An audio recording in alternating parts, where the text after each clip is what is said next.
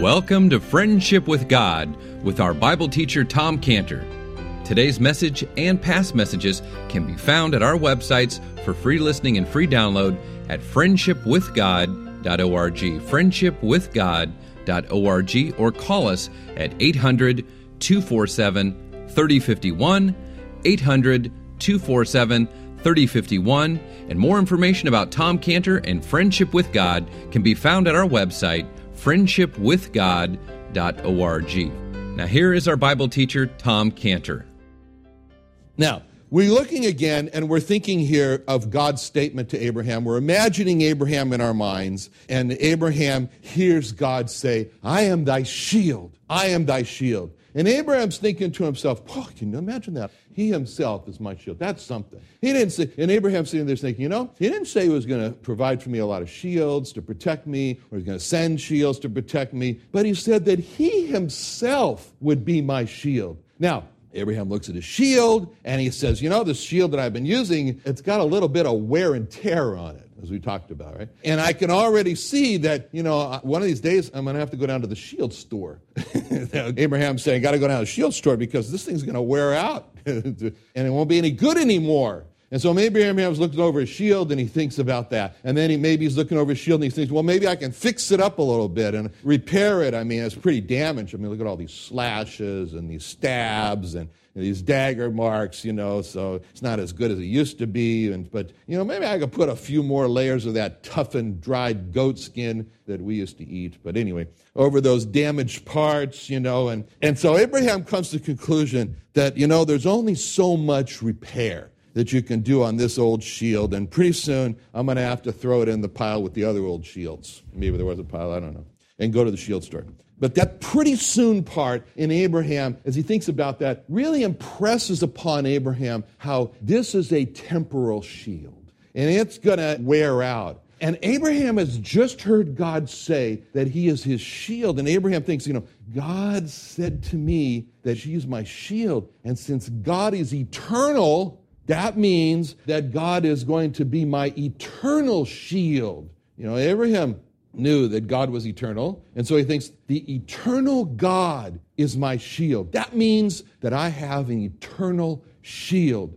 So Abraham is afraid. He says he's afraid. So he says, one thing I always worry about, not just today, but I worry about tomorrow. But since God is eternal, that means he's going to protect me for all my tomorrows. That means God's going to protect me in this life, and God's going to protect me in the next life also. Are there any dangers in heaven? Are there any dangers in heaven with God? Well, you could ask Lucifer that question. He got in a lot of trouble when he was in heaven, is with God. He fell into the greatest danger. He succumbed to pride, and he became Satan. And Satan was in, Lucifer, before he became Satan, was in great danger in that life, in the next life. And so what will protect us in heaven with God, when we're with God? What's going to protect us from danger? The fact that God has promised to be our eternal shield. Turn, if you would, to an important verse in John 14:16. It's an important verse, John 14:16, because of the last phrase. It's all important, but especially the last phrase is important, because it says this: I will pray the Father, and he shall give you another comforter, that he may abide with you forever. That's an important phrase, that he may abide with you forever. And, we think, well, I sure am glad I have the Holy Spirit down here on earth, because I need him down here. There's a lot of dangers down here on earth. I really need the Holy Spirit to lead me, to guide me, and keep me out of trouble. But when I get to heaven, I don't think I'm going to need him anymore in heaven, because everything is safe up there. Yes, sir, when I get to heaven, I'm going to buy a brand new pair of shoes and walk around. And I won't need the Holy Spirit anymore. So when I get to heaven, I'll be able to say to the Holy Spirit, thanks, Holy Spirit, for keeping me down here on earth. I won't be needing you anymore up here, so farewell, good friend. Right? But that's not true. That's not true. We need the Holy Spirit to lead us and guide us and keep us out of trouble now, and we'll need him throughout eternity to lead us and guide us and keep it out of trouble. And if God doesn't know that, if my wife dies first, she's going to tell him. She's going to say to him, look, I know how much trouble he can get in. Don't take the Holy Spirit away from him, or you'll have a lot of trouble in heaven. So when Abraham hears God say, I am thy shield, Abraham is hearing God say, I, the eternal God, am thy eternal shield. And so Abraham thinks, for all my life and throughout all eternity, God is and will be my eternal shield to protect me from whatever dangers come whenever. That brings a whole new light to Ephesians 4:30, where it says, grieve not the Holy Spirit of God, because, we're not going to say goodbye to him when we get to heaven, so he's going to be with us for eternity, so we should be on good relationship.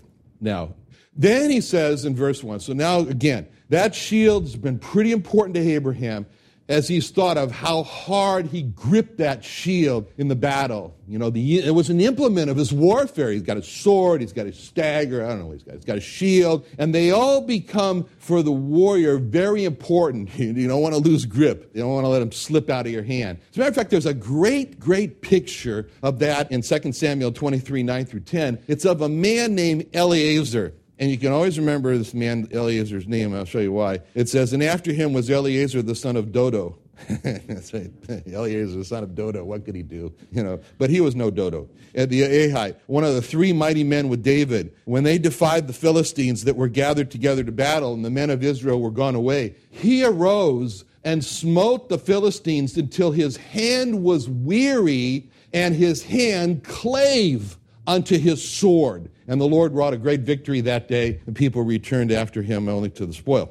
So here we have Eleazar. And so what happens to him? He's so gripping that sword, which is so important to him, that after a while, he's like one with the sword. They got to pry his hand off when the day's over from gripping the sword, because he's relied so much on that sword. That's a great picture for us. Because Eleazar being one with his sword, where they had to pry his hand off at the end of the day, we understand that when God says, I am thy shield, Abraham's thinking to myself, boy, I put a lot of grip on that shield during the war. There was no way I was going to let that shield go, and I was kind of like one with that shield. And God says, I am your shield, so I'm like one with God as my shield. And Abraham thinks to himself, boy, I got it. I can see how close I was to my shield in the battle. Just as Eleazar was. Couldn't get his hand pried off. And then Abraham said, I never would have appreciated God as my shield. Well, let me just put it this way. He could say, I never really appreciated the shield so much as when I was in battle. Now I really appreciate this shield. This shield's not the same to me after the battle. Same way with God. He says, I never really appreciated God as my shield if there had been no battle. And that's the same with us. We get really close to the Lord Jesus Christ when we go into battle and find him as our shield. We find that we never have appreciated him if there had been no battle. There's a special appreciation that comes. When the battle comes, when the fight comes, like this last week for me, we say, oh no, what are we going to do? The first thing takes is how do I avoid this? How do I run away? How do I, let's not have a conflict. But that's not so with God. God is up to the fight, provided it's his battle. He's up to the fight because of what it says about him in Exodus 15:3. The Lord is a man of war. But it's the right fight. God says, I'm up for the fight. God says, I'm a man of war. The Lord is his name. And during that fight, God knows how close, like a warrior gets close to a shield, how close we're going to get to God. God, we look at the battle and we say, oh, this is terrible. God says, this is great. All right. Now, he says, I am thy shield. So Abraham thought of God, and he thinks of God, and he's thinking to himself, he said, I am thy shield. And he thinks that, what God did not say. God did not say, I'm going to protect you by making your army strong. And I'm going to protect you by making other people afraid of you. And Abraham could have thought, God has a lot of options to protect me. Like God walking through his arsenal. And he's looking at his arsenal, and he's passing angels. He passes, look, there's Michael. He rely a lot on him, the archangel. And there's Gabriel. And so Abraham thinks, what God did not say. God did not say, I've assigned my most trusted angel, Michael, the archangel, and he's going to be your shield. God didn't say that. Or Gabriel's going to be your shield, the great heralder. But instead, he's not satisfied with any of those options, and instead he says, no, there's only one option. There's only one option for me to see Abraham protected, and I myself will be Abraham's shield. I myself am going to do it. And so God, in essence, is saying to Abraham, of all the options that I have available to me to protect you, Abraham, I myself am going to be your shield. And that's exactly in line with what God said in Hebrews 6:13. And when God made promise to Abraham, because he could swear by no greater, he swore by himself by saying to Abraham, I am thy shield. God was again, he was in the by no greater mode. Is it by no greater? So as it comes to protection, this is the spirit, in the spirit of this Hebrews 6:13, and this by no greater mode, when it's applied, so we could say, for when God protected Abraham, because he could protect him by no greater, he protected him by himself, when he said, I am thy shield. And in the same way, when God went out to say to Abraham, I am thy exceeding great reward, we can again, just like with the shield, God's walking through his storehouse, and every good thing is there, and he could give to Abraham, and it's great. It says, in Deuteronomy 10:14, the heaven and the heavens of heavens is the Lord thy God, the earth also and all that is therein. In Psalm 50 verse 10, every beast of the forest is mine, God says, and the cattle upon 1,000 hills. And so we can see God, and he's looking over his inventory list of everything that he's got, and he sees all these items on there: heaven, heaven of heavens, earth, every beast, etc. And he considers, he says, boy, how can I make Abraham really happy? And he says, I could give him the largest cattle herd on earth, like the King Ranch. No, I need something greater to make Abraham happier. And so he'd say, I could give him a big, vast land. I could give him Texas, all the time. No, I need something greater to make Abraham happy. So he said, I need something to make Abraham perfectly content. And so God says, I know. He says, I'll say to Abraham, I myself am thy exceeding great reward. And again, he's in this mode of by no greater from Hebrews 6:13. So it comes to making Abraham happy and content. It's in the spirit. It's applied here. So we could say, for when God wanted to make Abraham happy and content, because he could give Abraham no greater, God made himself Abraham's reward. So everything, God says, it's yours, Abraham. And when God did this, he had in mind Hebrews 13:5. Which says, let your conversation be without covetousness, and be content with such things as you've had. For he has said, I will never leave thee nor forsake thee. The story is told about a rich Roman man, and his son was very, very rebellious. So this Roman man decided to leave all of his riches and everything to his one servant, whose name was Marcellus. And so he calls his son in, and his son, he says, now, son, he says, I've decided to leave everything to my faithful servant, Marcellus. He says, but before I die, I'll give you just one wish. Just one thing you can ask me. And what is that? And the son thinks for a while, and he says, I want Marcellus.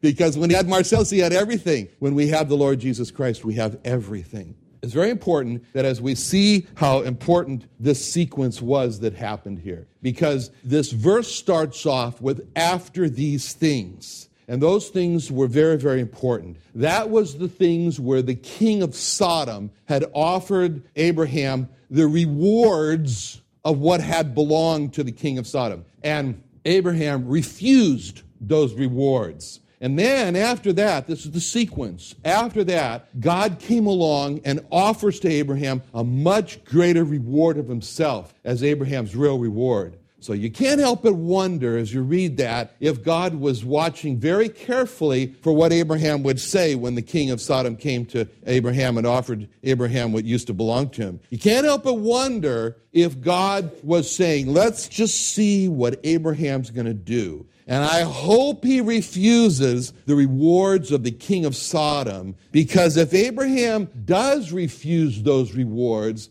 I can't wait to step in and give him a far greater reward of saying that I myself are your exceeding great reward. And I can't do it. Maybe God was saying, I can't do it until Abraham first gives up what he really shouldn't take. And you can't help but wonder, as we think about that, if God is not saying the same thing about us. We're faced with a temptation, like Abraham was. Just compromise a little. Oh, it's all right. You can use it. Just take it. It'll go past and you'll forget about it. Just take it. And God is watching and he's saying, don't do it. Don't do it. Just like saying to Abraham, don't do it. Don't do it, because I've got something so much greater for you if you just refuse it. You don't compromise. Don't take it. Because one thing true about God is that no one ever loses. No one ever loses for giving up something in order to honor God. As the Lord Jesus Christ said, he said, no man, in Mark 10, 29-30, no man has left houses or brethren or sisters or father or mother or wife or children or lands for my sake in the gospel, but he shall receive 100-fold now in this life, houses and brethren and sisters and mothers and children and lands with persecutions, and in the world to come, eternal life. But with all that we've seen about God's statements of I am thy shield and thy exceeding great reward, we can't lose sight of the fact of that one all-important word that God said before he said that, and that's the word Abram. He said, Abram. God said, fear not, Abram, I am thy shield and thy exceeding great reward. By saying Abraham's name before he made this promise, God was emphasizing that who he was speaking to. He was speaking to Abraham as an individual, and God is dealing with man on a personal, individual basis. And when we look at the big church congregation, and it's so easy to think, God deals with people en masse. God deals with people as part of a big church. Who am I in such a great big church congregation? And especially watching television, you see the camera pan out over the audience of the TV evangelist, and you see the thousands, and it's pretty easy to think, well, who am I? I'm just the one that helps make up the thousands or the 10,000s. And when the pastors say, we're running 350 every Sunday, or,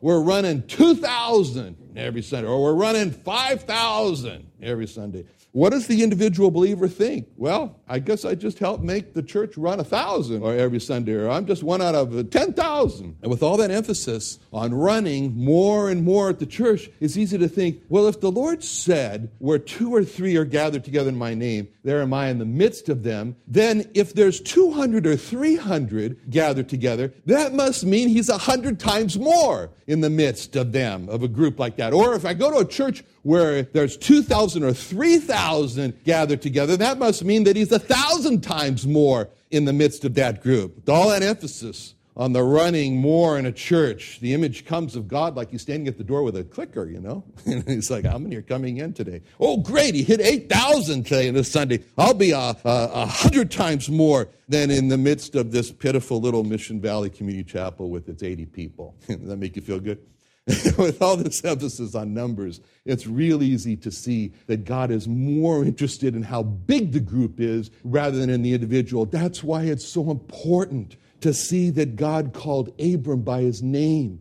And he gives this great promise to him, because that's how God works. God calls out individuals, and he watches for the response of individuals. That's why the word him is so important. When the Lord Jesus Christ said in Matthew 10:30-33, he says, the very hairs of your head are numbered, individually numbered. Fear ye not, therefore, you're more valued than many sparrows. Whosoever therefore shall confess me before men, him, he says, will I confess also before my Father which is in heaven. But whosoever shall deny me before men, him will I deny before my Father which is in heaven. See, that's why the word any man is so important in Revelation 3:20, where he says, behold, I stand at the door and knock, and if any man hear my voice and open the door, I will come to him and will sup with him and he with me. God never calls people en masse. He always calls and speaks to people in the way that he said about Israel in Isaiah 27:12, and ye shall be gathered one by one, O ye children of Israel. Now, there's a very, very difficult time, as we've seen here, for Abraham. And as we saw in verse 1, these things had just piled up on Abraham and just made him afraid. And that's why God said to Abraham, fear not. And sometimes we get ourselves just too wrapped up, too engaged, too disturbed in the world. I mean, that happened to me this week. I just got just a little too ensnared, a little too engaged in some problems at work. And when that happens to us, we just feel a little too Hebrew, okay? One of the definitions of Hebrew is dusty feet. We just feel like there's just too much dust on our feet, too much of the earth's dust on our feet, sticking to our feet. I mean, and for Abraham, all the slaughter of the kings and nearly losing his life and then having to speak with such a despicable character as the king of Sodom just left poor Abraham just a little too Hebrew, just a little too much dust on his feet. And Abraham was just afraid. And so what's the remedy for what happens to us? What was the remedy that God used for Abraham when he was just a little too engaged in the problems of earth? God's remedy for Abraham was to have his eyes turned to the eternal. I, the eternal God, am thy eternal shield. I, the eternal God, am thy eternal exceeding great reward. And he needed just to turn his focus on all the implications of what it meant, as we've been trying to look at a little bit today, of what God meant when he said, I am thy shield and thy exceeding great reward. He needed to turn his focus away from the temporal, away from the earthly rewards on earth, to the eternal, to the heavenly reward of God himself being his eternal great reward, exceeding great reward. He needed to think of what it meant for not the rewards, but the rewarder to be his great reward. And in the process, that therapy worked on Abraham. God's therapy, and some of that Hebrew dust just fell off of Abraham's feet. And that's what happened to me. I tell you that I love preparing for this class, because when I do, I just leave Scantibodies. I just leave El Cajon. I leave that place, and I'm in Canaan with Abraham and the adventures in the life of Abraham and God. And that causes the Hebrew dust to fall off of my feet. And that's God's therapy for us, to get the dust of the earth off our feet, to diminish. God wants to diminish the things of the earth that disturb us. Because when we see the Lord Jesus Christ as everything, then we get restored. It was a time in life of A.B. Simpson, the founder of the Christian Missionary Alliance movement, and when he had a particularly dry time in his life, it was very dry in his soul, and he needed an answer for his dryness. His enthusiasm was gone. The scriptures seemed dry to him. What was once a delight had sunken down to duty and drudgery. And so what he decided to do was to travel from New York, where he was, to Chicago to listen to D.L. Moody. And he got to what's now called the Moody Church in Chicago, in time for the Sunday morning message by D.L. Moody who was going to preach. And so he opens up his briefcase, he gets out his notebook, he gets out his Bible, and he's asking God, give me an answer through this message. But before the message, Moody's song leader, Ira Sankey, gets up and he introduces the first hymn, and Ira Sankey says these words, Jesus is everything, and everything is in Jesus. And when A.B. Simpson heard that, he said to himself, I got my answer. He said, and that's my answer. Jesus is everything, and everything's in Jesus. And he shut his Bible, and he closed his briefcase, and he left. He never heard Moody preach that morning, because the phrase was what he was looking for. And from that point in his life, A.B. Simpson used to say, Jesus is everything, and everything is Jesus. And then he added, and go tell the world as fast you can. He never forgot that last part, because that was the thrust of the Christian Missionary Alliance movement. Go tell the world as fast as you can. So when God tells Abraham, I am thy shield and thy exceeding great reward, that was the message for Abraham, that with Jehovah Jesus as his protection and provisions, Abraham can say with A.B. Simpson and with Sankey, Jesus is everything, and everything is in Jesus. Let's pray. Father, thank you so much for your word this morning. Help us, Lord, to orient ourselves around Jesus is everything, and everything is in Jesus. We pray in Jesus' name. Amen.